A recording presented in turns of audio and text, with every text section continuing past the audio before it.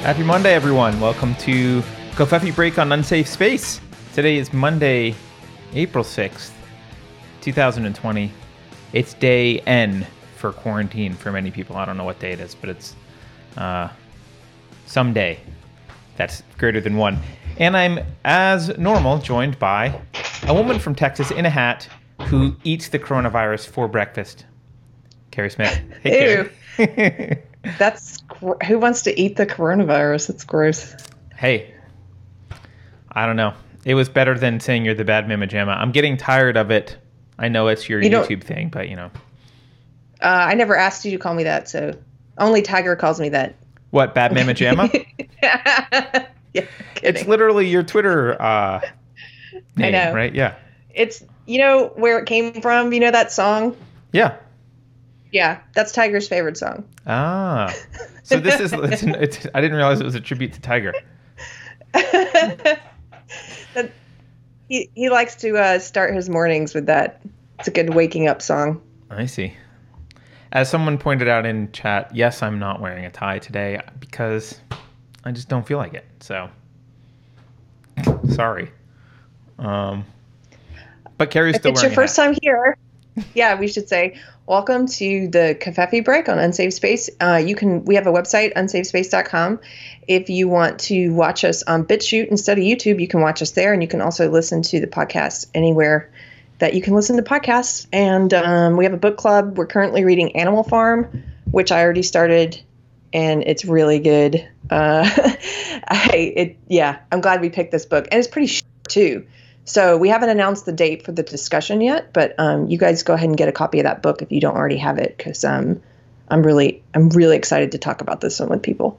Yeah, and you can go to unsafespace.com to get our Amazon affiliate link so that we get pennies. Someone else just said standards are slipping in chat. Just so you know, I'm not a shirt and tie kind of guy generally. I wore a shirt and tie for this show specifically because it was my belief, and still is, that white men in ties scare the left. So that was the idea behind it. I just don't feel like scaring the left. I'm focused on other things today. Maybe I'll go back to the tie later, but not today. All right. Carrie, how are you doing? I'm okay. Yeah. I don't know. Everything's just, overwhelming in some ways, like it is for everyone right now, I think. Yeah. And I did a virtual birthday party last night with a friend who it was her birthday yesterday, and we did a virtual game night, which is the first time I've played Categories virtually. That was kind of fun. And she is, by the way, I mentioned her. Whenever I mention her, I'm gonna plug her just because I love her so much. She is the one who did my Golden Girls print, and you guys can find her on Instagram at Julia Mann Art by Julia Mann, and she's got a sale going on right now. So anyway, nice. Well, but it was fun. Carrie, you've been. You know what? I'm a bad business partner because I did not read the thing that you sent. I clicked on the thing that you sent me over the weekend, and I was like, oh crap, it's a Facebook rant. I did not read it. Well, it wasn't the rant much that I just posted a meme. It was what happened afterwards. Okay, so let's just talk about what I learned from this. I don't know if people saw it. Sorry, my camera. Is it good? Yeah. Adjusting it? It's good. Okay. It's funny that we're reading Animal Farm right now, and in the foreword to the Ukrainian version, I was reading how Orwell wrote about how his experiences seeing how his experience in Spain showed him how easily you could get people in a democratic country to believe totalitarian propaganda. And how they the method that they were using to accuse wrong thinkers, just like in Russia, was to call them fascists. So anyone they wanted to scoop up and throw in a work camp or kill or disappear, they would accuse them of fascism. So that's foreign to me. I've never heard of that as a tactic. Right? So you can see how that actually, he wrote Animal Farm first and then he wrote 1984. And you can see how his experience there in learning that, because he said, the people in the democratic countries would believe, he said in most cases, these accusations were false. And but that people in these democratic countries would believe them and would believe the most fantastical conspiracies against the people who were deemed wrong thinkers or deemed fascist, and so you can see how that led to some of the plot line in 1984, right, which we already read in book club. Yeah, absolutely. About how they would just create these fanciful stories about anyone that they disappeared. And people would believe it. Oh, they're guilty.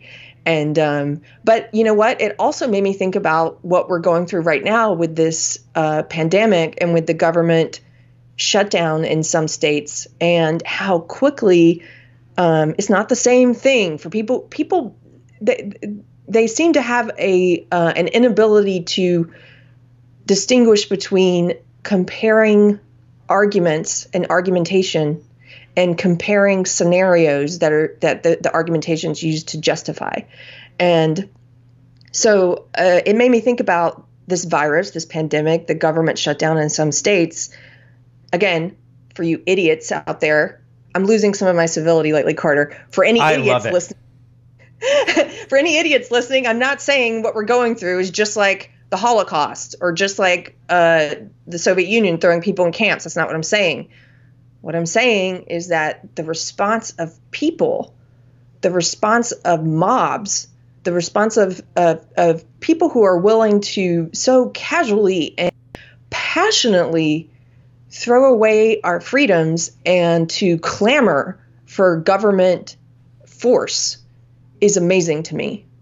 This is a litmus test, right, Carrie? I think.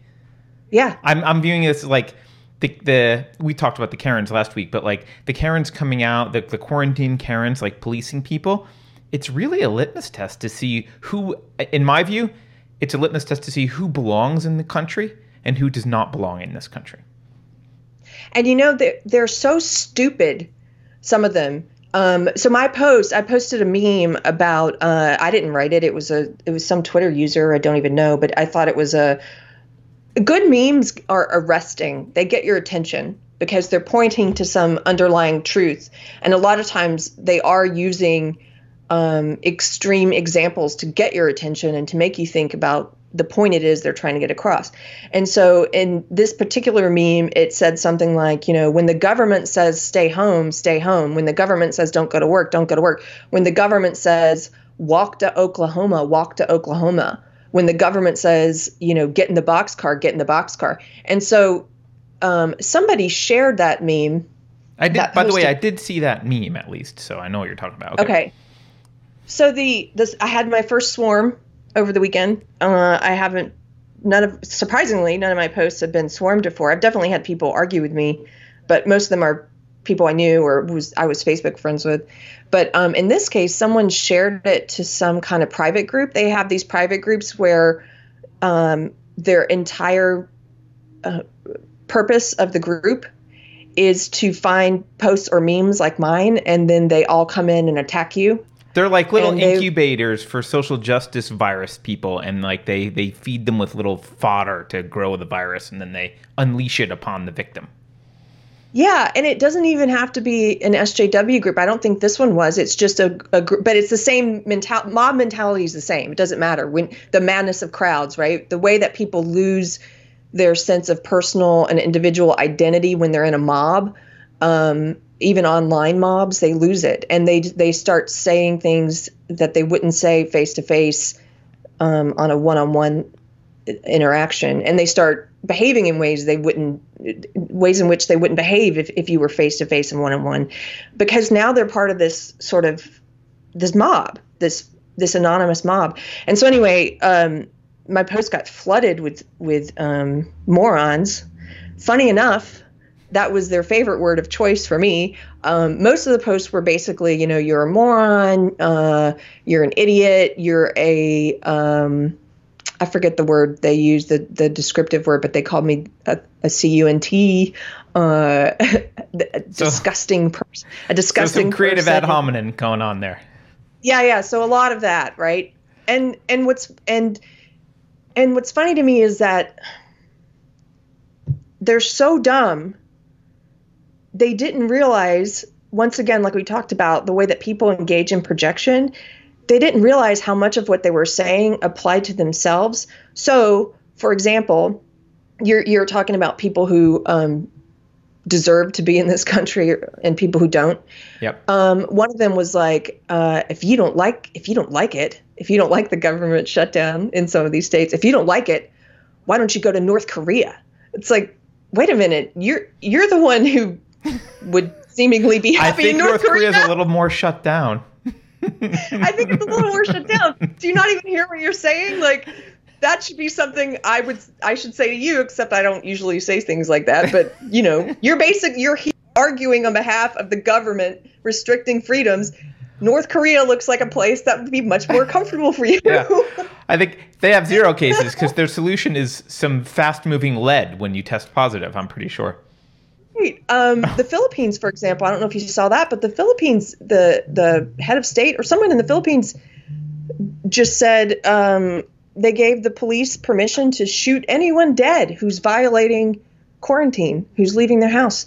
And there were people in my local group who were basically applauding this, sort of like, well, I bet they heard that, didn't they? Like, oh, yeah. That makes sense. As if we should be doing that here. I'm like, wow. So I guess I was just really fascinated by, how passionately you can get people to argue on behalf of stripping us all of our rights and our freedoms, and how easy it is to get people in, like Orwell said, in a democratic country to believe propaganda. Now, in this case, the propaganda, I would say, is coming primarily from the media, and it's fear-based, it's panic-based, and I think the media has partisan and political reasons for why they're doing it.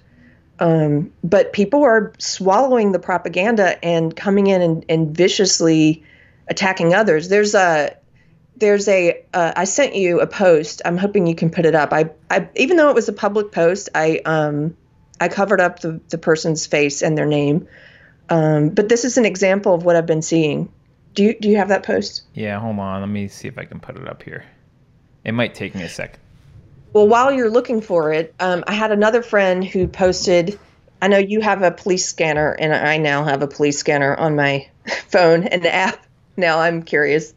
But I saw a friend that posted and said, she said, I had the local police scanner on a little bit this weekend. Everything I heard was calls tattling on their neighbors for not social distancing. The neighborhood watch group I'm in on Facebook is also flooded with people asking who they can call to report their neighbors for not social distancing. This is getting ridiculous. And in that same vein, the post that I shared with you. Which here it is, by the way. Well, no. That was a poster I found from China in 1952 that says, "Report the illness if you spot someone getting sick." Right. And it's a drawing of a woman reporting someone else, apparently, for thinking, this other person is sick. And that's from China in 1952. No, the post. What's the Chinese word for Karen? That I don't know. The post I shared with you was the one that says, "If you know businesses." Did you see that one? I don't know. Let me look. Where did you? Oh, this one. Yeah. Okay, this person has also posted a video. They are upset about people. I don't think I'll give too much away if I say this. They're upset specifically about a church that met, a drive-in church. So people didn't get out of their cars. Okay, there's no way to infect others. They're in their cars. This person posted several things, but here's one. If you know businesses or people violating stay-at-home orders, call the Department of Health and report them. In many states, there are now penalties of $500 to $1,000 for violations. Just Google your state name or city name and Department of Health. If they are putting their kids or the elderly at risk, call DHS. People still think this is a pick and choose when and how to comply situation. Well, it's not. I will report every case I see, whether I've known you 10 years or 10 minutes. Orders are not optional, all caps. Get it figured out. Wake up. This is really happening. Stop killing people, all caps. If you think it's dramatic, it is. This is an unprecedented, historic, first in 100 years, global effing pandemic. Get that in your mind and focus on it. That kind of person scares me. Please don't be my neighbor. Like, please don't be my neighbor. Please go to North Korea. Like, yeah, seriously. Anyway, I guess I was thinking about a lot this weekend because of the swarm, and well, Carrie, sorry, go ahead. Well, just as swarms go, I will say I have nothing. I don't have another one to compare it to, but it didn't hurt my feelings because obviously, well, there was nothing they were saying that was feeling hurt worthy. But in dealing with it, like I know people we've interviewed have dealt with swarms before, like Little Ragamuffin and Maria Tuscan, and it definitely, by the end of the day, I realized my muscles were all tightened, like I'd been running a marathon all day because the notifications kept coming in and it was constant. And I was thinking, wow, like it was a real experience. And I wouldn't say that I would wish it on anyone, but it taught me a lot. But the biggest thing that it made me think about was just again, how easy it is to get people to lose all sense of individuality and join a group like that, and then argue on behalf of their own freedoms being taken away. It was wild.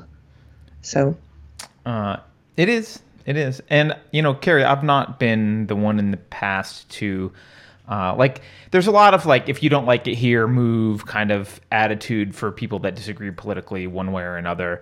As a libertarian for years, it was always like, why don't you go to Somalia if you don't like, all right, fine. There's always that crap, and I'm not one to use that usually, but I honestly believe this. This is a litmus test, and the people that respond to this by posting things like that are not, they're not the kind of people that America was built for. Every other country, there's lots of countries in the world. You can go to North Korea if that's how you want to be treated, or you can go to other countries. Like that's not what separates America. Like what makes America special was the culture of individual responsibility and personal freedoms. And so I actually think this is a great litmus test. People who are reacting that way, I really don't want them to be part of this country. Now, unfortunately, maybe it's most people, and it's very few people who are reacting in a spirit of freedom and individual liberty. But I think it is the whole thing's very revealing. I kind of want to talk about some of this. You mentioned the kind of catastrophizing a little bit. So I was thinking about this. The whole cathedral is catastrophizing this coronavirus, obviously, quite a lot. And what I've noticed is that most people really, really feel like they have to pick a side between it's like a zombie apocalypse. It's the worst thing ever. Oh my God, we need to shoot people who are violating quarantine. And it's just the flu. This is a big hoax and a conspiracy. And there doesn't seem to be a lot of room for what I would consider the rational position, which is there's many things that are true at the same time. We don't actually know. We don't know a lot of information. And the rational position isn't that exciting because it's not, this is the zombie apocalypse, and it's not, this is a bunch of bunk. It's, this is kind of hard to digest right now, and we don't really have all the information, and we know some things are true, and we know some things are not true, but, the extent, I thought about this, and I pulled out some stats. It's many things are true at the same time right now with this situation. One of them is that this is not just the flu. And I know a lot of people are like, well, the death rate, death rates are similar to the flu, blah, blah, blah. Yes, at the beginning they were, but the number of people dying was much lower than the flu, but that's not how you have to look at this. You have to look at the potential, if left unchecked, what it might do. There's a couple charts that have been made about this. This is the average daily cause of death from heart disease, cancer, accidents, even number one down to whatever number this is, lung obstruction, and COVID was way, way down here, March 1st. But if you watch over time, you'll see that as this is primarily not very much was being done to halt the spread of this at all. Plus, there's an incubation period, right? So you'll see it kind of grows and grows and grows. We're all the way up to now March 19th. Oh, wait, there we go. March 19th or 22nd. There we go. Up, up, up, up, up, up. Okay, here we are. And we're now at the third cause. By the beginning of April, we're up at the third leading cause of death. Okay. If you look at the same thing for the city of New York, down here, it's below sepsis, and we can watch it rise again over time. By the 19th, here we are, 20th, 21st, we're at the third by the 22nd, and you can see it growing rapidly. Suddenly, by the 27th, and then 28th, it's now the leading cause on a daily basis of death in New York by far. So it is true that this is not the flu. That's a true statement. It is a thing that needs to be concerned about, that we need to be concerned about. However, there's also some other things we know about it. And this is the contradictory stuff. Not contradictory, but this is the nuance. This is where the nuance lives. We know China's numbers are low. We know they lie. We know they have been lying. And we know that their numbers are low by some amount. So we don't really know what to do with that. We also know that our numbers are probably high or at least wrong because of a few things. One is we may be mischaracterizing deaths. So here, I'll pull this up. I shared this the other day with Maria Tuscan in a text message, but I talked about the other day how they are miscategorizing corona deaths. They're just saying presence of coronavirus at death is attributed to coronavirus, and that's not the proper way. That's not the historical way that doctors categorize deaths.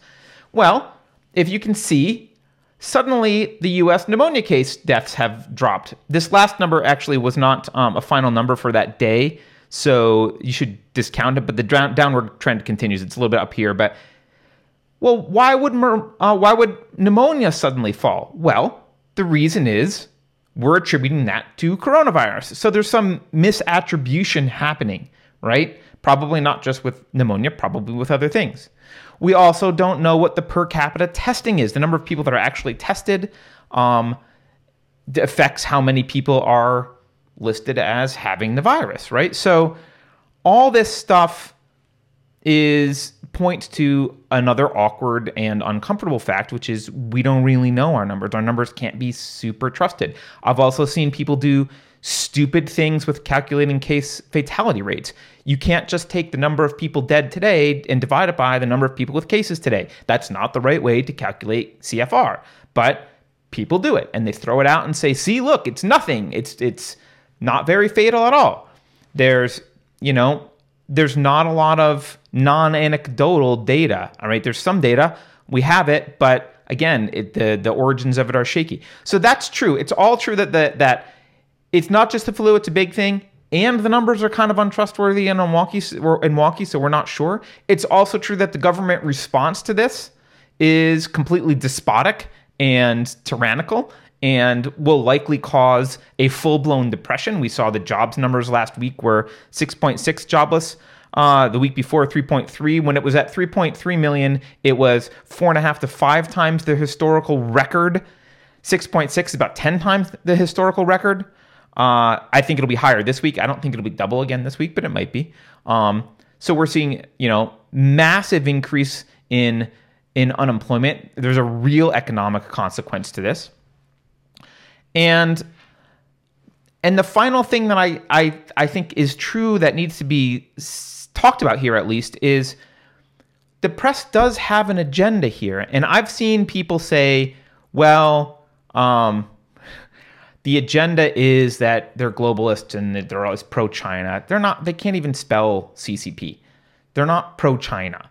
They're anti-Trump. This is the cathedral trying to gain power again. Remember, Trump is the nemesis to the cathedral's power. The cathedral wants power back. This is their entire raison d'être, right? This is why they exist, to have this power back. So everything the press is doing is basically just about Orange Man bad. Why would you say that the coronavirus? Why would you say that China's numbers are great?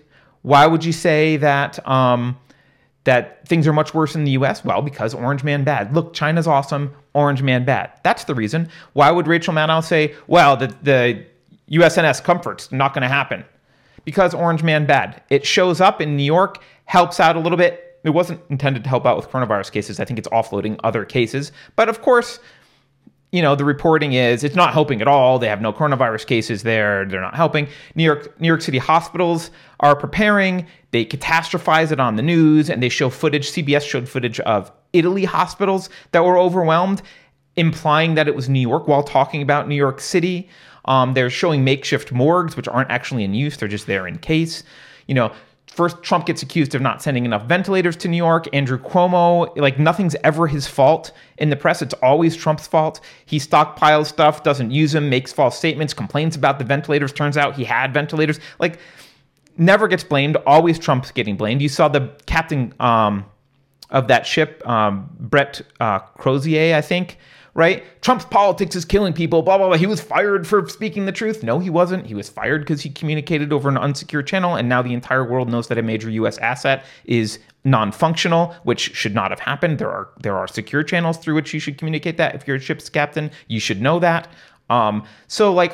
All this kind of stuff. And then they roll out these predictions of mass death. And all these prediction models are based on worst case scenarios with zero controls in place.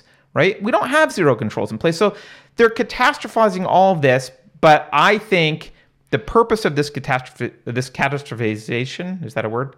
Making it a catastrophe, is it's just Orange Man bad, right? They're going to use this to push that narrative. They're going to say, no matter what he does, because it's a win-win for them. So right? Let me interrupt you for just a second. Yeah. So a couple things about what you've said already. Yeah. This is what I was talking about with the press is the reason for most of the propaganda right now. And their reason for spreading the propaganda is simple partisanship. Yes. They don't like Trump. And so everything's his fault. So they are panic. I saw Cernovich tweeted something that I agreed with. And he said, if the president were a Democrat right now, the press would be they would be taking on a calming function and they would be praising the president. But because it's Trump specifically, because it's a Republican, because it's Trump specifically, the press is in a panic-inducing mode because they have to make everything seem catastrophic because it's his fault. So I believe that's their motivation for spreading the propaganda that they're doing. I agree with that. Yeah, no, I also totally want agree with you. Go back to the beginning of what you said about the false dichotomy. And this is something I was trying to talk about in a post today, right before we started this. Is that a lot of these people, like the people who swarmed me, for example, are using words and phrases they don't seem to even understand the meaning of. And they are actually creating a false dichotomy, like you're talking about, in which they believe everyone is either a flu crew person, a person who's like, this is just like the flu, there's no difference, which is stupid. Or they're we're all going to die. The government needs to shut everything down and take away all of our rights. Like you need to be one or the other. And that's stupid. That's a false dichotomy. You don't have to be one of those two extreme groups. Absolutely. I'm just putting that in Carrie speak. Yeah. No, absolutely. Right. But they don't understand nuance. They don't. Well, I don't think they want to. I think, I think they want to have these, you're this or that. And they want to sensationalize it because no matter what way this goes, it's good for the cathedral. And so think about this. If Trump doesn't do enough, he's letting Americans die, right? If he overreacts, he's ruining the economy. If he even offers hope, hey, there's a drug that's been approved for other uses, and it has shown some anecdotal evidence, not trialed evidence, anecdotal evidence that maybe it's helping, and you so maybe there's hope here, people. He tries to give them a little bit of hope. What happens? He's guilty of manslaughter. Did you see? Here, I got to show you this. This is freaking ridiculous, Carrie. Hold on, let me pull this up. I mean, sometimes I think they're parodies of themselves. Okay. Okay. While you're pulling this up, I just want to thank a couple people for super chats. Okay. Thank you, Ninja. Sorry, I haven't thank you, been paying Ninja Kitty. attention. Yeah, I'll just read them off while you're doing that. Thank you, Ninja Kitty, for several super chats. It seems that Ninja Kitty's not able to comment without super chatting us. We didn't do that. I don't know what's happening there. But Carter said he made you a temporary moderator, so hopefully that'll work. Also, thank you, Kim Ray, for super chat. She says, cheers for my favorite knitting podcast. Hey, Kim. Thank you. And one comment from Keith the Hat Guy that I just wanted to highlight. Yeah. He said, it's already beginning. I can't find the comment right now, but he said, he got in trouble over the weekend. Yeah. He got in trouble. Here it is. It started. I was harassed by a cop Sunday for sitting on the grass in a public space with two other people, a break on a bike ride next to the bikes. He claimed hanging out is not allowed. Yeah, it has already started. Did you see in LA, they arrested a guy who was paddleboarding on the ocean by himself? No. That's insane. Yeah. That's insane. They literally had to violate the rule in order to arrest him because he was all alone on a freaking ocean. This is crazy. Okay, what were you pulling up? No, I was just going to say, like, you can, so this allows them to criticize, this allows the cathedral to criticize Trump no matter what he does, right? Like I said, he doesn't do enough, he's letting Americans die. He does too much, he's destroying the economy, right? Even when he says, like, hey, there's this drug, hydroxychloroquine, whatever, it might have some positive effects. You saw already that they blamed him for the idiot who took fish tank cleaner, but it gets better. It gets better. Look at this. This is a representative from, where is she? Ohio's 35th district. She says, I can't take it anymore. I've been to The Hague. I guess congratulations for your vacation. I'm making a referral for crimes against humanity tomorrow. Today's press conference was the last straw. I know the need for a prosecution referral when I see one. They're talking about him mentioning the freaking drug. That's what they're talking about. And then, let's see, there's a follow-on somewhere. Hold on. There's Glenn Kirshner follows on to this and says, Trump's conduct easily satisfies. Now, by the way, these are both blue checkmark cathedral people. This guy's NBC News, the other person, and MSNBC. Trump's conduct easily satisfies all three elements of involuntary manslaughter. In fact, his gross negligence is beginning to look more like conduct inviting a conscious disregard of an extreme risk of death/serious bodily injury equals the standard for depraved heart/second-degree murder. So they are saying that because he says, hey, seen some positive results here, not through a clinical trial yet, but is FDA approved for other stuff. There might be light at the end of the tunnel, everyone. They're talking about him being guilty of second-degree murder. I think that the cathedral loves this because not only do they win no matter what happens, they have something to talk about. We're also moving even closer and closer to authoritarianism, which is what they all want. So, that's insane. And that second guy there, I think he used to work for the FBI or something. He used to be in government. And I think so, yeah. The fact that I can't believe. So this pandemic has shown me the truth about a lot of people. Like you said, it's been a great a great illuminator, maybe. I forget the word you used. I just said it was a litmus test, but yeah. And by the way, you're right. This guy's his thing says former 30-year federal prosecutor. Federal prosecutor. Yeah. Okay. What this is showing me is I am shocked that a person of such low critical thinking skills was ever in a position of that much power.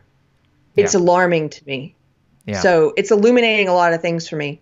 One of the people who I think orchestrated the pile-on on me in that thread we were talking about is an actual friend of mine who I know in real life, who is a police officer. And here's what's really interesting to me. I know another police officer who posted early on one of my threads saying, I don't agree with the government force shutdown, and I wouldn't enforce some of these things, because like I'm sure this particular friend wouldn't be the one to go and bust up Keith sitting on the grass, right, taking a break from biking. But this other friend, the one that I think shared the post in a private group and sent people to attack me, is a cop who I think I didn't realize certain things about him until now. And I didn't realize his capacity to behave like a bully. And wait, is this the cop that I think it is?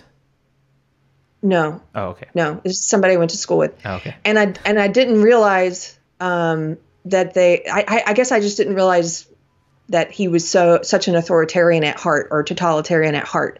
And one thing it's done for me is illuminate that part of his character. And just like these people who I don't believe they should be close to power at all, I'm sort of like, I don't know if you're the best suited person to be a police officer. Yeah. Yeah. No, you're right.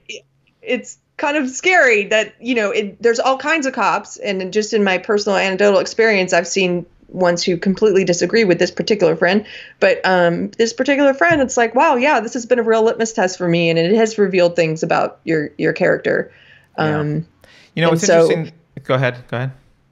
No, one other quick thing about what Well, before you move on from cops, can I mention something? Or are you moving on? Yeah. Yeah. It's interesting that you bring up cops, because I mentioned this the other day, I think on Twitter. You and I have talked about cops in the past, and I have a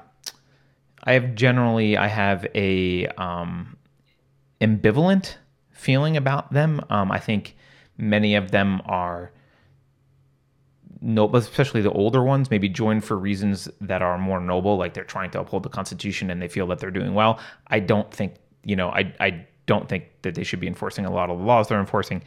But on the other hand, I do think there's a lot of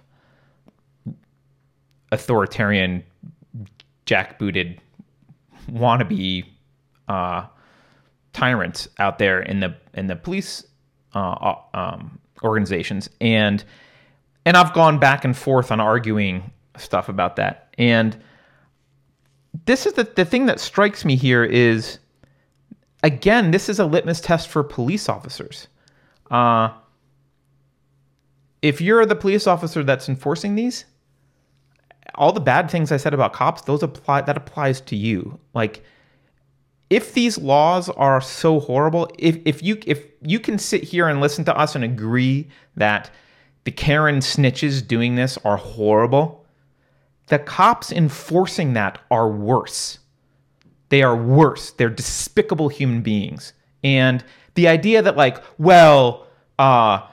they're just doing their job. 6.6 million people aren't doing their job during this quarantine anymore. If you have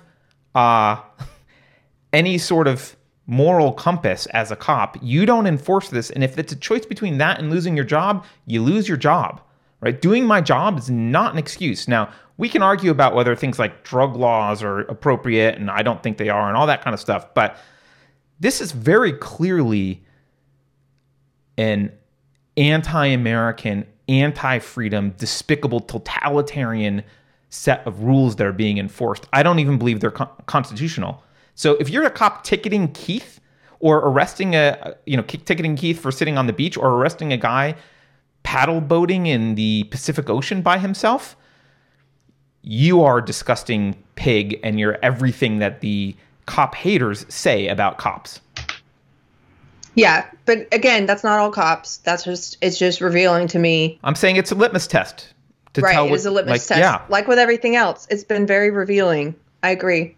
By the way, thank you, Sylvia. Sylvia says, you've been great in this SHIT time filled with crazy people who are unable to think individually and critically. Thank you, Sylvia, for the super chat. Thank you, Sylvia. Yeah. Also, a little ragamuffin. You guys are really, thank you for chat is going crazy today. I can't even catch up with everything. I did want to say, Blackbeard says that his family has coronavirus. Ooh. And that he and his son are doing okay. But I just lost the post. His wife and I believe it was his wife got super sick. And my sister-in-law is in the ER, which I'm really sorry that you guys are going through this. And he says that the virus, there seems to be no rhyme or reason about who it really hits hard and who it doesn't. Yeah, I saw the same thing with another friend of mine online who he and his wife both have it, and he has no symptoms at all. He wouldn't have, other than being really fatigued, he wouldn't have realized that he had it, but it's affected his wife really hard. So yeah I've been reading that. It really varies from person to person. But, our hearts go out to you, Blackbeard. That really sucks. I'm sorry that you're dealing with that. And likewise, Carrie, I just read an article about, again, all this is anecdotal, but there's these cases of people that there was a husband and wife couple in their early 30s, I think, early 30s. And they both had it, and he just died in his sleep. Wow. Like zero pre-existing conditions. Now, I'm not sure if it's zero pre-existing conditions because I also don't trust the press, and they don't count obesity as a pre-existing condition. So perhaps there was a pre-existing condition, but I am hearing anecdotes like this that imply that like there's just some people sometimes that seem healthy and are dying of it, and I've also heard that there's several different strains already that are out, and so I don't know if that has anything to do with it or not. Yeah, I don't. It's been one other sad bit of news, but Elizabeth mentioned that if you've had someone pass away recently during this crisis, not from coronavirus, but from other reasons, that it's been really hard because they're like not allowing you to celebrate life. I can't even imagine. Yeah. Like, what do they do? Are they shutting down funerals? Probably. I don't know. I think they are. Mostly. Yeah.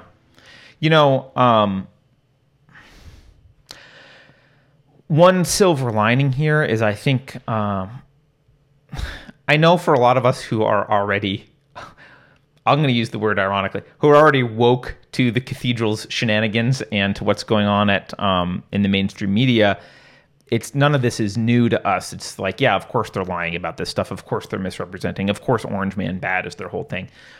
I'm seeing normies realize that. Even, did you see what the son of John Lennon and Yoko Ono tweeted, Carrie? No, wait, is this Sean? Yes. I've met this guy before. It's Sean. Well, what did he say? Look what Sean tweeted. Been listening to, quote, respectable journalists quoting CCP official numbers for months without doubt or hesitation, calling it the Wuhan virus, but only days later telling people who say it's from China they're racist. The official media have lost their legitimacy. Oh, wow. Good for him. Welcome. Good for him. Welcome to the Matrix. Welcome to the real world. I mean, welcome out of the Matrix. There you go, Sean. Wow, that surprises me. That's cool. Right. So when like normies like this are starting to, I think, wake up. I do think what's going to happen, let's just prepare people for this. When this crisis is over, the media, the entire cathedral will switch to bitching about the depression, how the economy is all Trump's fault. They would have done XYZ, should have, would have, could have done blah, blah, blah, blah, blah. And Trump mishandled this, and that's why the economy is in the gutter. And no one is going to mention that they were also the ones calling for a literal nationwide shelter-in-place order and asking him to shut down everything right now. So they're going to ignore that was their advice, and then the economy is going to crash because even though he's not following their advice completely, obviously we're entering into a depression, they're going to then blame him and talk about how, if only the cathedral were in charge, this wouldn't be the problem, and he's going to take the blame for that too. Okay, so a couple things. Maria in chat says New York City's been hit really bad. Maybe we need to look at why this is. Poor air quality, damaged lungs. Okay, well, one thing is, like you're talking about, the media is not being truthful. The media at the very beginning was telling us, as recently as a month ago or less, telling us this is just like the flu. You saw those headlines? They were like, you know what kills more people a year than this coronavirus right-wing conspiracy? The flu does. Like, this was what the media was saying. They were telling people in New York to go to Chinese New Year celebrations. Yes. Well, the governor was. So just like, nothing is Cuomo's fault. Cuomo was tweeting, go out. Right. Enjoy the Chinese New Year celebrations. He was telling the city to ignore it. And when you do that, see, like Carter from the very beginning was encouraging people to self-isolate, voluntary self-isolation. The governor should have been encouraging voluntary self-isolation from the beginning, but they weren't. And then it's like, to make up for the crisis they've allowed to happen, well, now we're going to forcibly shut everything down. And we're going to change our stance entirely. Right. And then we're going to blame Trump, right? The other reason I think New York has been hard hit is because it's a city where you have all these people on top of each other, and people were taking the subway together. You're in these closed quarters where you're all breathing the same air on the subway. If you look at some of the more rural areas where we're not on top of each other, it doesn't spread as fast because we're just not contained like little mice in a cage. Yeah. And so, in fact, the Bay Area is doing pretty well in California. And so is, LA is not great, but California generally is okay. And part of the reason, Carrie, might be we have the worst public transportation on the face of the planet. No one takes it. You can't go anywhere in LA on public transit. Everyone drives. And in San Francisco, BART goes to like a few spots, and you can't go anywhere on BART either. So, but New York's got vibrant public transportation. So, and we were not, at least I'll say this about the leftists running the state of California. At least they, yes, they have a shelter-in-place order that I disagree with, but at least they weren't out encouraging people to, like, telling everyone this was a hoax and, like, keep having parties, which de Blasio and Cuomo were doing in New York. Yeah.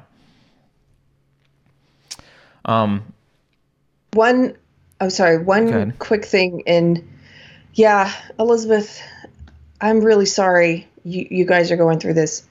Elizabeth is talking about what it's like right now with her grandfather's on hospice and she's not allowed to be with him. Right. And don't you think that should be a decision that the family should make on their own without the government getting involved? Like, should she be there or not? Yeah. Yeah. But, and that's actually another thing. I don't know if you saw the press get mad at Trump about this, but they tried to yell at him for something that he did that I think is wonderful. I forget the name of this, but they passed some, I don't know if it's a law or they repealed something or whatever, but there's this, I think he called it right to try. Like, if you're terminally ill, you have the right to take whatever you want to try and save yourself. You can't be told no because you're freaking terminally ill. So what could happen? It makes total sense. There's no reason for you to not be allowed to try something when you're literally going to die anyway. And they were mad about that. Now, of course, I think you should be able to try something just for the hell of it, because I'm opposed to the war on drugs. But even people who are pro-war on drugs, if you're going to die anyway, what is the harm in trying experimental treatment? Worst thing they can do is kill you.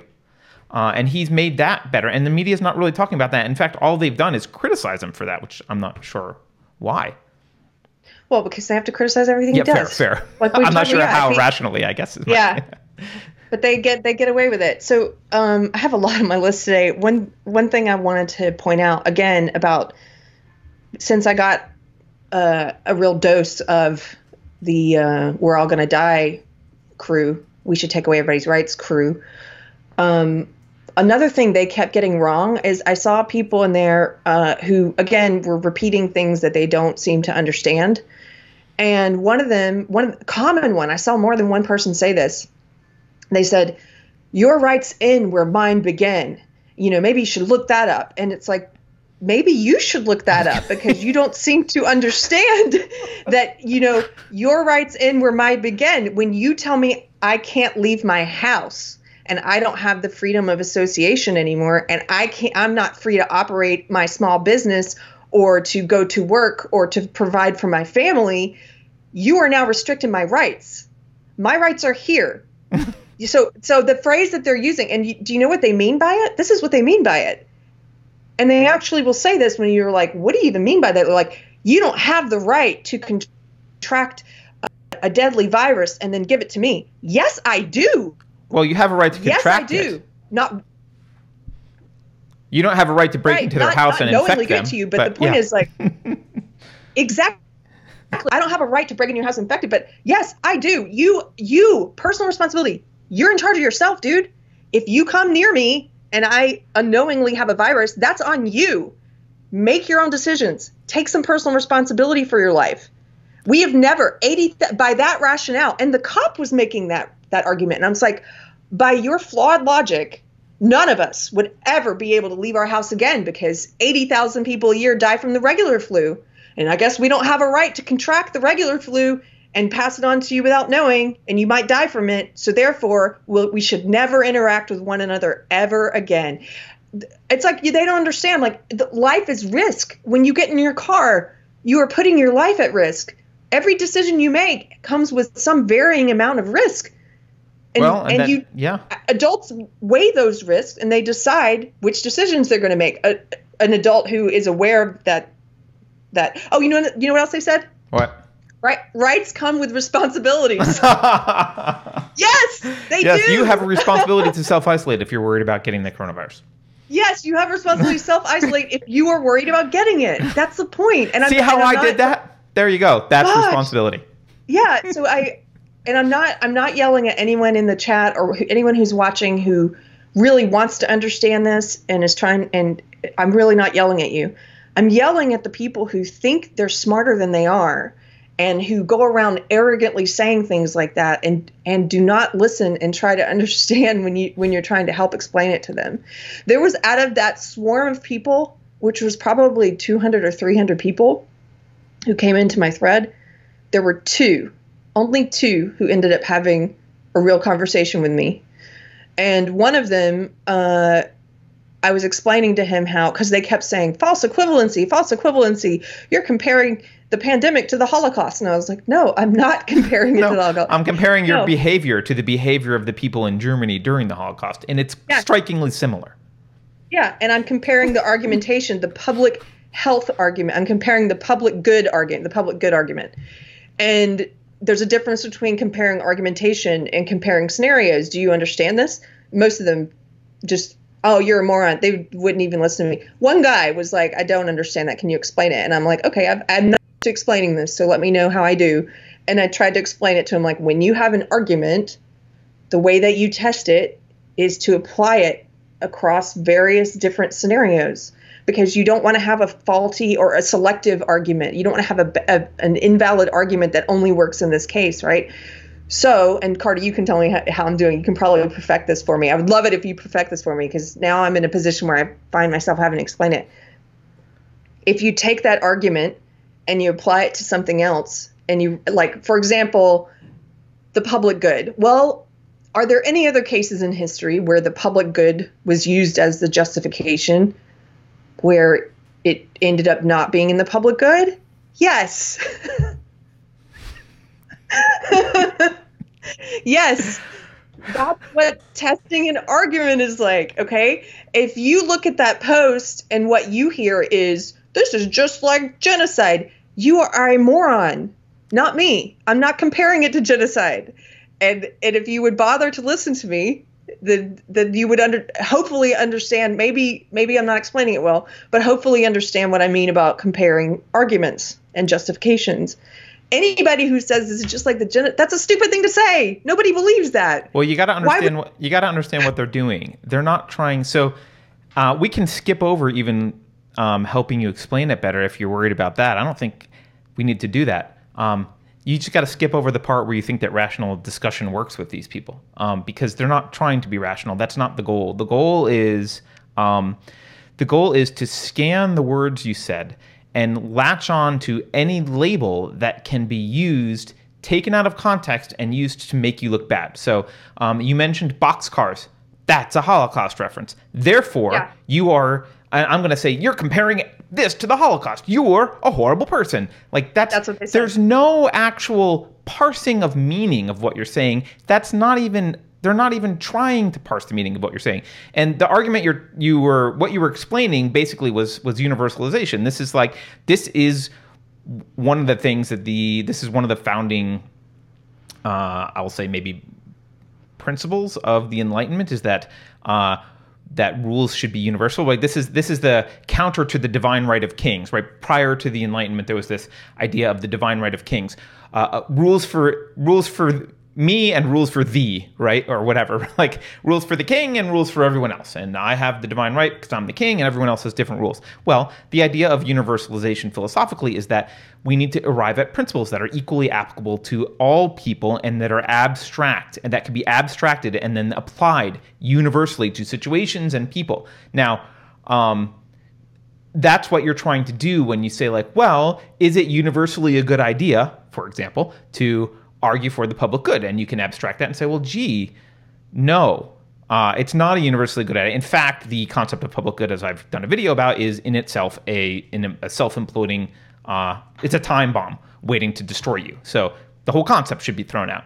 It doesn't universalize. And so that's really the goal, but that's not what they're trying to do. Because you got to remember, these people saying that you don't have a right to go get infected with the coronavirus, they're literally the same people that in California passed a law that said you don't have to tell a sex partner that you're HIV positive before you have sex with them. I know that. Yeah. They actually, again, they're hypocrites on many different levels. But one of those is that, hey, I don't believe you should be able to purposefully, knowingly infect people with HIV. And you guys do. Right. So, they have a right. Right. Yeah. I don't know. There was something I wanted to address earlier. It's unrelated, or it's related to something we talked about a long time ago, but I just want to quickly mention it because I don't want. Maria said something, and maybe it means that I didn't explain this correctly. When I was talking about we're not measuring coronavirus cases properly, she was like, you should point to the CDC article that she sent me about. Their guidelines specifically say that as long as there's presence of the coronavirus, then it can count as death. The cause of death. So if I wasn't specific about that, what I'm saying is there's a procedure for categorizing deaths. They're not following it. They're specifically told to not follow it. And that's one of the reasons that we're probably seeing an elevated number of deaths caused by the coronavirus. But yeah, that's, can we talk about, so go ahead. Well, I have one other thing that relates to the, earlier when we were pointing out the people who are just, the police scanners are full of activity of people calling and reporting their neighbors for going outside. Right. And the guy who's like, you should call the Department of Health on anyone you see who's violating. I don't know if you saw this, and I forget, I don't have it right in front of me. I forget which article it was, but there's a journalist who posted her new piece on Twitter, in which she took it upon herself to call various Hobby Lobbies and find out which ones were still operating, even if they had social distancing rules and stuff, and shame them and say, here's a list of Hobby Lobbies that are still open and putting everyone at risk. And then in the comments, it was full of SJWs. Now, why do you think she picked Hobby Lobby and not Michael's? I went to Michael's the other day. What SJW even goes to Hobby Lobby? Well, the reason she's trying to shut them down is because of ideological reasons. Right, of course. She hates Hobby Lobby because it's Christian owned. She didn't call Michael's, and I went to Michael's here, which is open. I've also driven by. I haven't been to it because the line is so long because they're only allowing 10 people in at a time. But Home Depot's still open. Walmart places or Lowe's, I think, is still open. That's their right. There are things there that are deemed essential. You know what? Hobby Lobby has stuff that people use to do arts and crafts or mental health. It has other things you might need if you're going to be stuck during a quarantine and want to work on your house since you're not allowed to work. If you want to work on your home and do some home improvement projects. And this woman, this reporter, wrote a piece about it, took it upon herself to tattletale on all these Hobby Lobbies as if they're doing something illegal and they're not. And then have people in the comments calling and shaming Hobby Lobby and trying to get them all to be forced to shut down out of public shame. It made me so angry. I'm like, it's obvious. You didn't do this article about Michael's.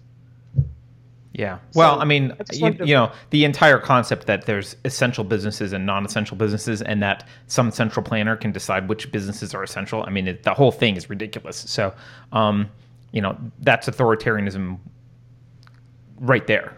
And several people have pointed out Hobby Lobby has supplies to make masks, and a lot of people are making masks right now. And but you're right. I don't even agree with the essential businesses thing. I'm one of those people who, God forbid, I think each business owner should get to decide for themselves if they're going to stay open and what kind of safety measures they're going to take. And then you should get to decide if you're going to go there or not. Yep. And what safety measures you're going to take. You know, we were talking about nuance to this whole thing earlier, and how like there's this, you know, you're in this camp or that camp, but actually this is a situation where smart people should be nuanced in their view of this. Maria pointed this out to me, and I read Maria Tuskin, by the way, has been great. Thank you, Maria. You've been texting me stuff. She texted me this article about Sweden. Sweden is basically not doing, I won't say they're not doing anything. They've got some recommendations and stuff, but they think it's the rest of the world that's crazy in their reaction. Sweden is like, well, we're not going to do this to our economy.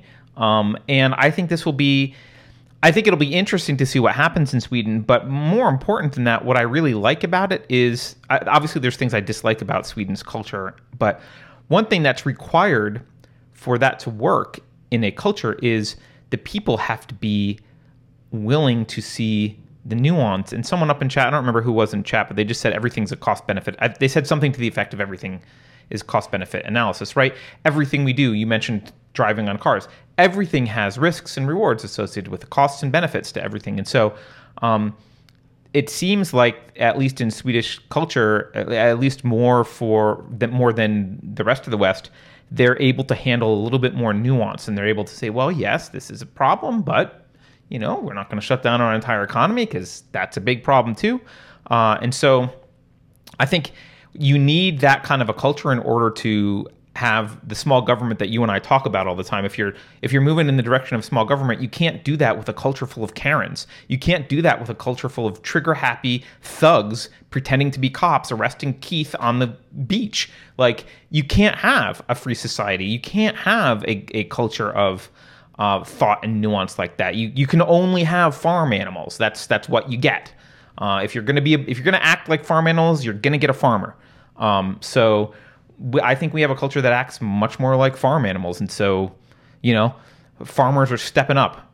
So that's all I want to say about that. I wanted to mention Sweden. That's a great quote. If you're gonna act like a farm animal, you're gonna get a farmer. Oh my gosh, I've been reading. I've enjoyed him for a while now, but especially during this panic, I have found him to be very informative and somebody who shares all different kinds of information, some of it conflicting with it, because that's what any if you're responsible for yourself and for what news you're getting, and you want to make sure you're getting the whole picture so you can evaluate everything, that's what you should be doing, is Mike Cernovich. I've been following him during this whole thing. Cernovich and Scott Adams Says are both really great accounts for sharing the opinions of a variety of experts and not telling you what to think. Yep. At all. Just saying, here's this information. What about this? What do you think about this? And making some of their own predictions. And he made another prediction that I thought there might be something to that. He said, you know, Trump was a fake strong man, but the next strong man we're going to get is going to be a real strong man, which is a scary thought. And it could be that this virus and this panic, because he was sort of saying, we have forever altered the collective consciousness. We forever, like the psyche, our psyche has changed because of this, and we don't know the ramifications of that yet. But I think that there have been enough, just my limited experience with the panic crew who came into my thread, it's like, I think they would vote for a real strong man. And it's odd, right? I think the cathedral would, if the cathedral put out a leftist strongman, they would absolutely vote for. Yeah, that's what I mean. Yeah. Yeah, absolutely authoritarian, totalitarian, dictator style. Sure. Strongman. Well, look at even the way Warren speaks. It's much stronger than Trump in terms of like, I'm going to do blah blah blah. Like she's much more like, you're my resource and this is what I'm going to force companies and people to do. Even though Trump spoke strong, he at least had an air of, we got to get the government out of the way. We got to fix things. I'm going to surround myself with the best people. And like he had less of a authoritarian aura about him, I think, than even Elizabeth Warren. Yeah. Andrew Thompson mentions Michael Malice is another good one to follow.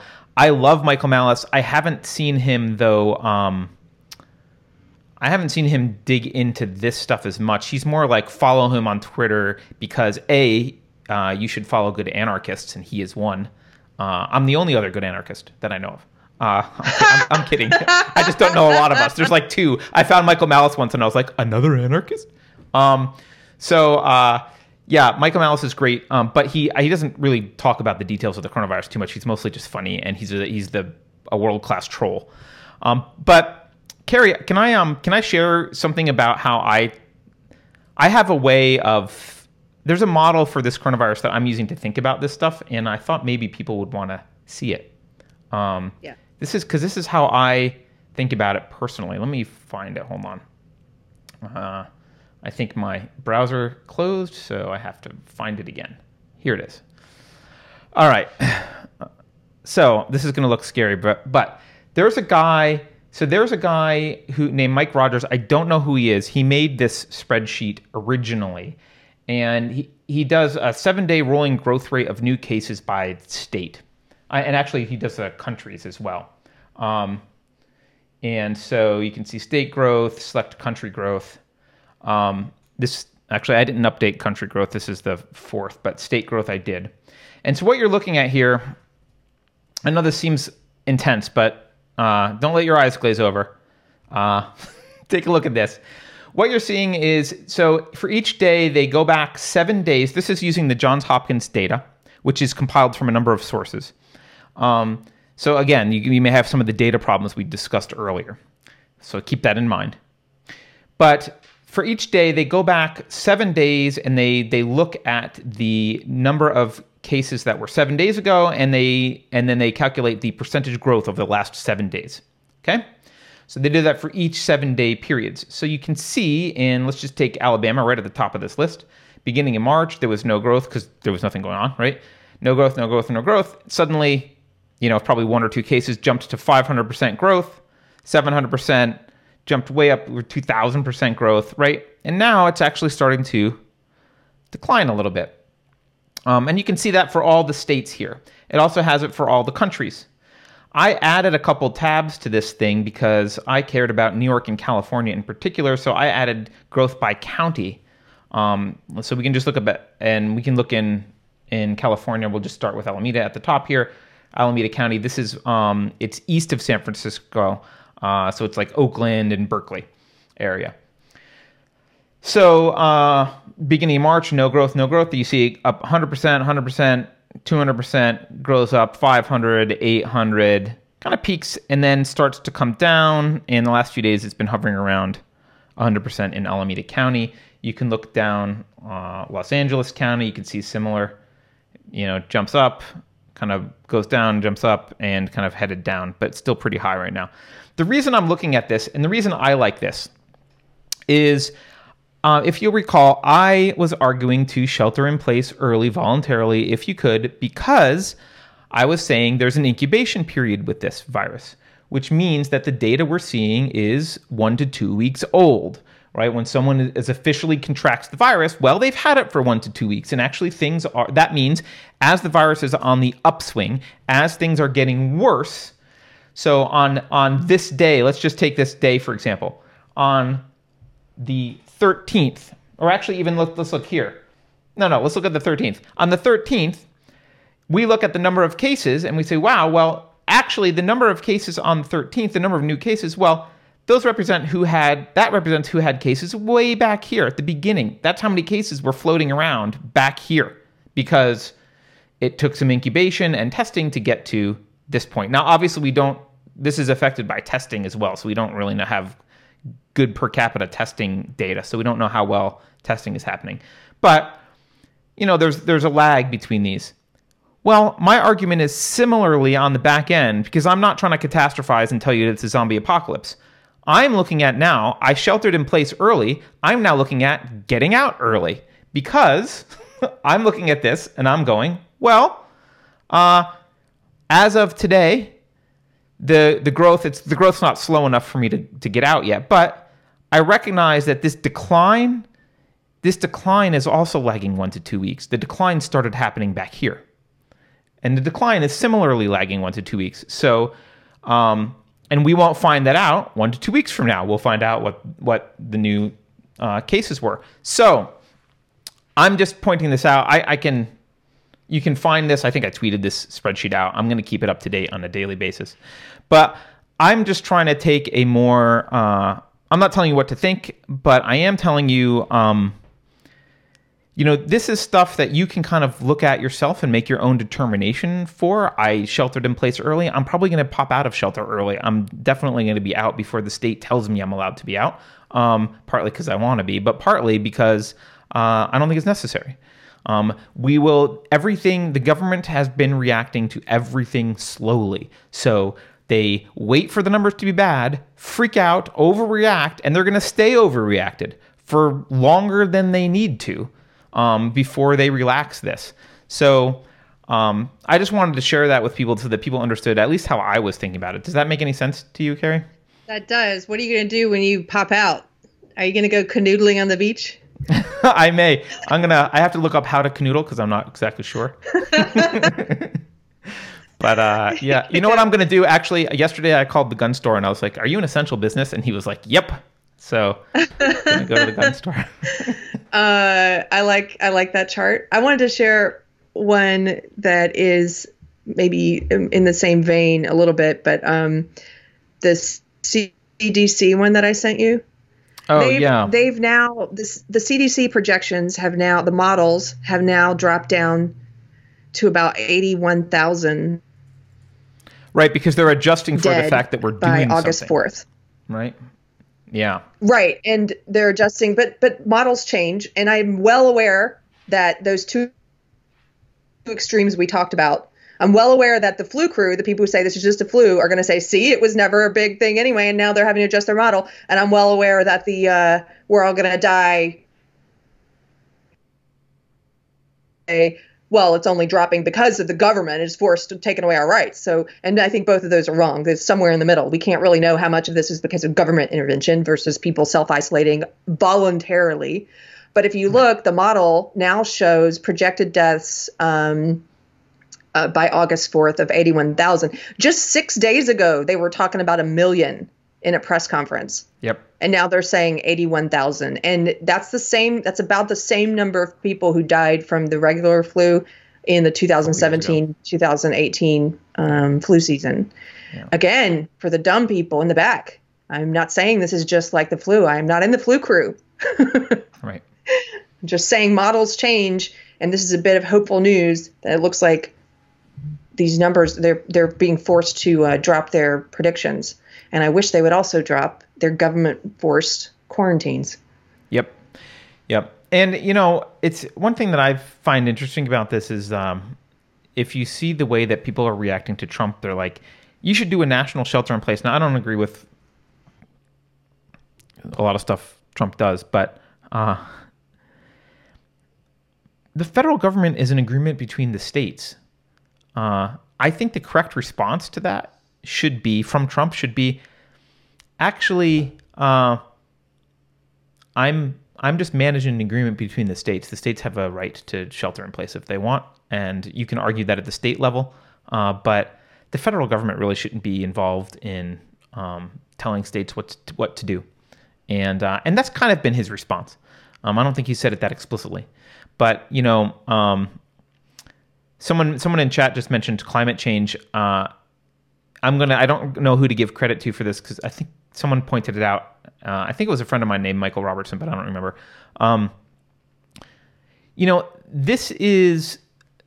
What we're seeing actually is the hidden cost of the climate change catastrophe. It's the climate bedwetters. The people who have been saying, "Oh my God, the world's going to end. The sky is falling with climate change."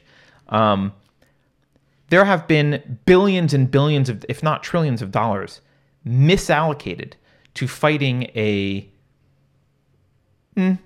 maybe somewhat of a mild concern, but not really the catastrophe that everyone says it is.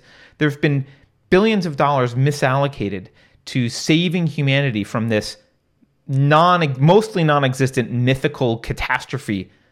And that money could have been spent, if you're worried about threats to humanity, could have been spent more rationally on actual threats to humanity, like viruses that pop up in weird parts of the world where we're now a much more connected economy and they spread a lot faster.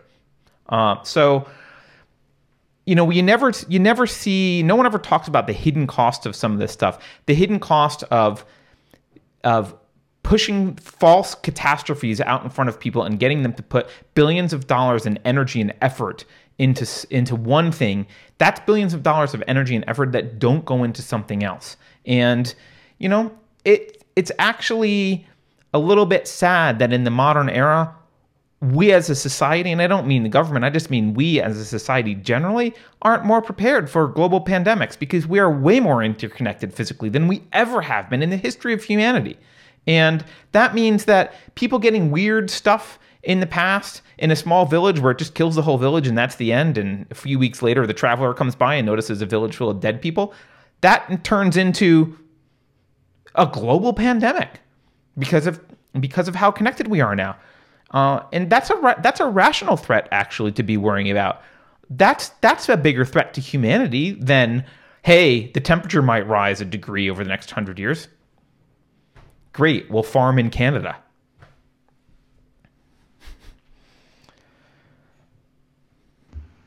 I'm listening to you. Sorry, I saw you. I thought you were muted. I was muted. I got something about a job, so I was looking at it. Oh. Anyway, sorry. There you go. No, that's okay. I mean, I think we've gone, this has been a decently long Kofefi. I have other stuff we could talk about.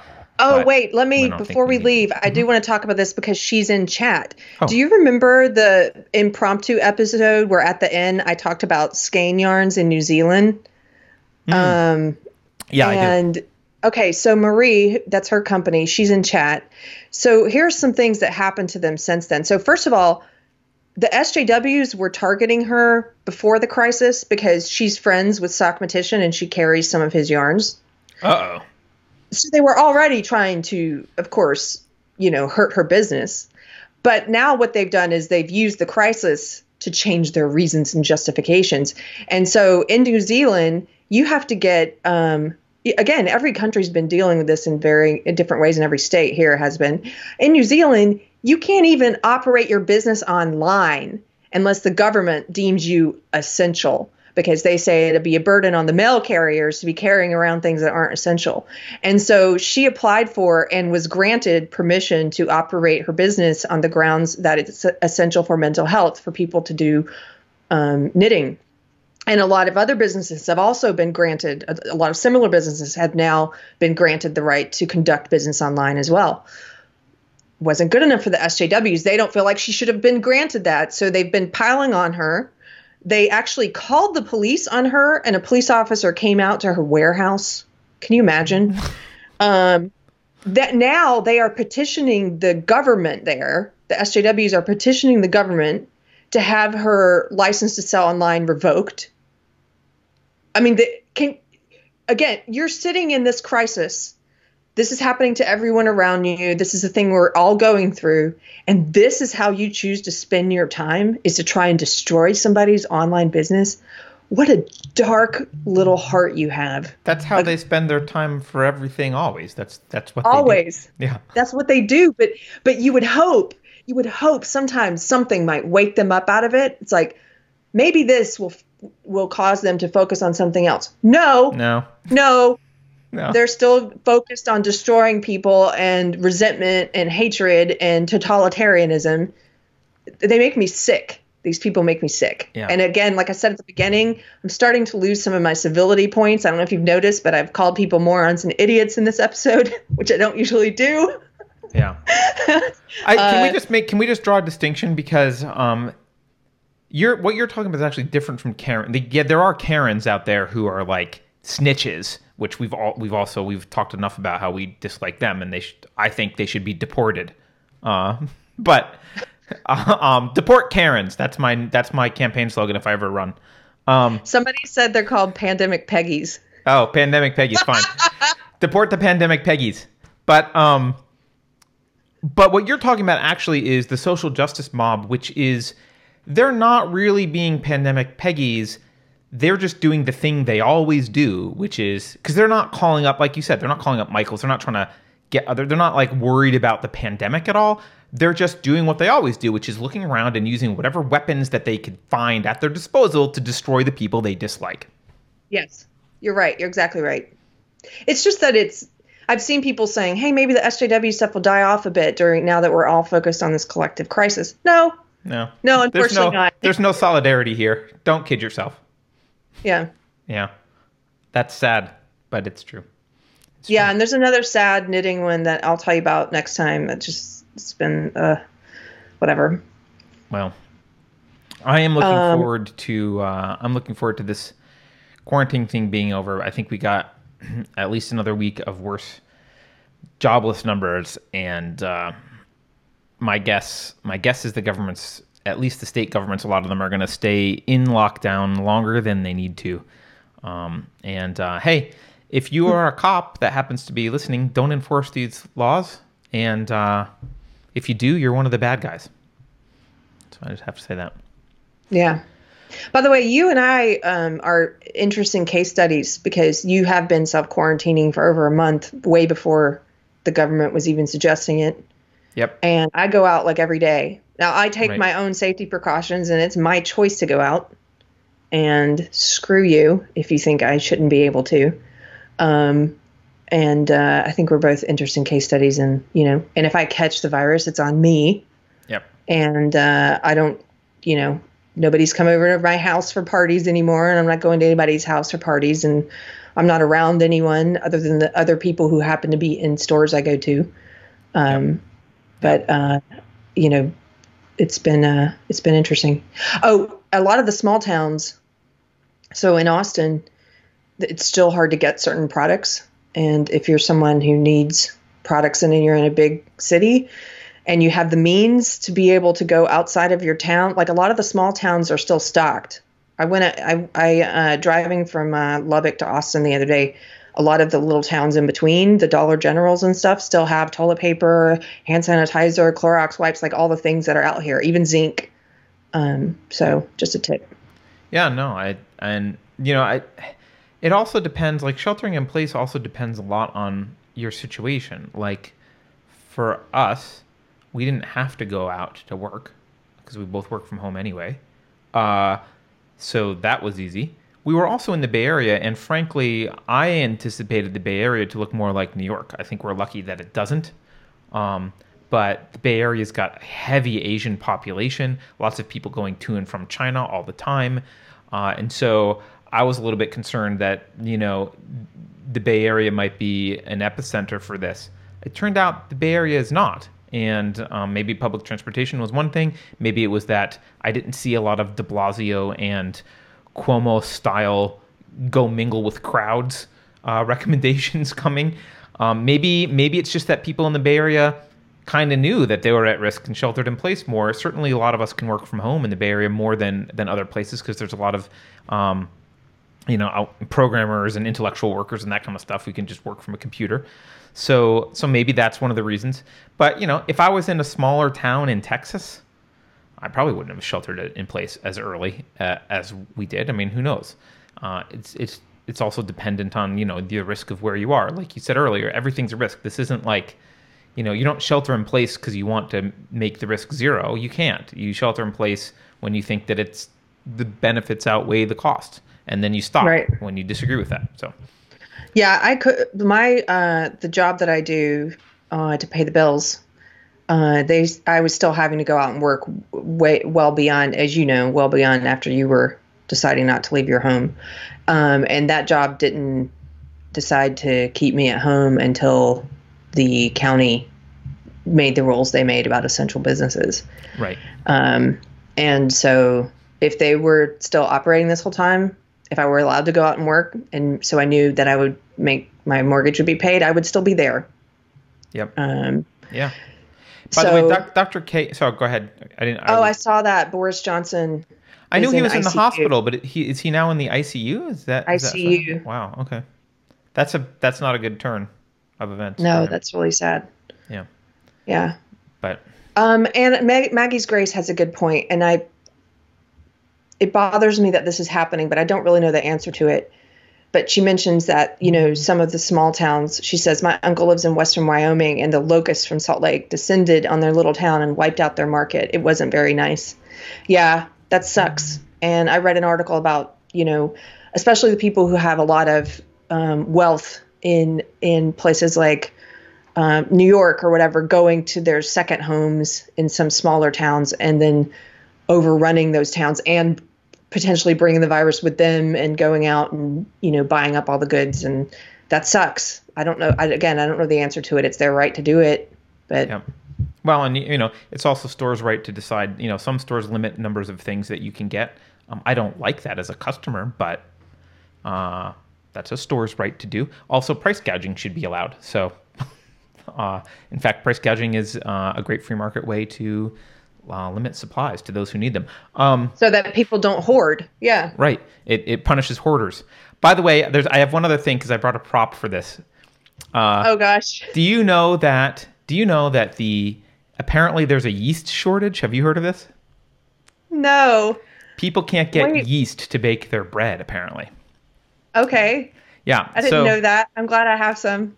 Yeah. Well, I'm not my pro tip, the super pro tip is don't eat carbs, just eat meat.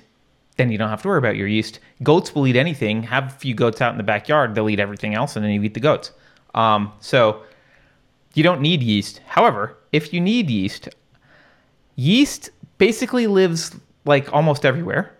Specifically, it is on wheat. It sits on wheat. If you have unbleached flour, you have yeast. So, Carrie, here's my prop. I wanted to see if I could do this, so I did. Do you see? I don't know if anyone can see. Do you see this? Yeah. Do you see? I don't know if you can tell that it's bubbly. Like it looks like starter dough. Okay. This is unbleached flour in a sterile container with clean warm water for like 2 days. Yeast grows. You don't need yeast. You can survive the apocalypse without yeast. The yeast supply chain, I looked this up, 80% of the world's supply chain is controlled by 5 different companies. And it might be scary if you think you need yeast to make your bread or whatever, but if you have unbleached flour, you don't. That's why when the Jews were fleeing and that's the whole like the unleavened bread thing came from. They didn't have time to let their flour sit like this to let the yeast grow, so they had to bake it anyway, which is why it didn't rise. They didn't like go to Safeway and buy Fleischmann's and didn't have time to do that before they fled. That wasn't the problem. So it's actually very, very easy. You don't have to freak out about yeast. I just want people to not know. This is now, by the way, not a sewing channel, but a home baking channel. This is very, very yeasty. I just want to say I love you guys in chat. There's been so many comments in this one. It's been hard to pay attention to Carter and also try and read some of the chat. But somebody was saying, "Oh, you sound rude," and then the other person said, "No, I didn't mean to, and I'm sorry if I did." I'm like, "You guys are great." I just like it. Even when people disagree, they're usually very civil about it in the chat. It's cool. And do you know how rare it is to have a place with people of so many different opinions who hang out and don't like call each other names? Anyway. Oh, Little Ragamuffin's mad because I said sewing. I meant knitting. I'm sorry. Although Little Ragamuffin, you should be happy that I said sewing. No, she's happy. She did a happy face. I know, but I have to apologize to the Maria Tuscan crowd. We have I see. We have rivalries. There's the pattern, the sewing. Wait, I have a question for you guys. Are the sewers and the knitters, is there a rivalry? I don't think so. I think a lot of them cross over, like Maria also sews. Oh, fair enough. All right. All right, well, there you go. Gary, I think we've devolved into talking about sewing and the fabric arts generally. I think it's time to wrap up the show. Dr. K says, we're not like the Jets and the Sharks, Carter. Well, Dr. K, I am disappointed by that, to be honest. So, did you guys, now we're just going off and we're going to wrap this up really. Now we're just saying nonsense. I've been watching some old comedy routines and stuff. Do you guys remember when Dave Chappelle played Prince and he did the part where Prince, they were playing basketball, and it was the blouses versus the skins, I think. Is it the blouses? I missed that one. The blouses and the blouses won. Anyway, it's a really funny scene. No, I missed that one. On that note, thank you all for watching and being with us in chat. You can support the show. You should support the show if you watch regularly. It's the moral thing to do. But some people particularly struggling in these times, so that's cool if you can't. Just like and share if you can't support us financially. If you can support us financially, please go to subscribestar.com. You can find us there. You can also go to unsavespace.com, buy merch. We got more merch coming up soon as I get my lazy ass around putting it up. And I don't know, that's it. Anything I'm missing, Carrie? Book Club, Animal Farm. It's a quick read. It's free on Kindle Unlimited right now, somebody told me. And also you can get it on unsavespace.com if you follow our affiliate link. We hope you'll join us for that one. We're going to announce the date very soon, and it should be a really, really interesting discussion. You can support us, like Carter said, on subscribestar.com. Find Unsafe Space if you want to give us a tip or a subscription. And we'll see you next time. Thank you, guys. Thanks for being in chat.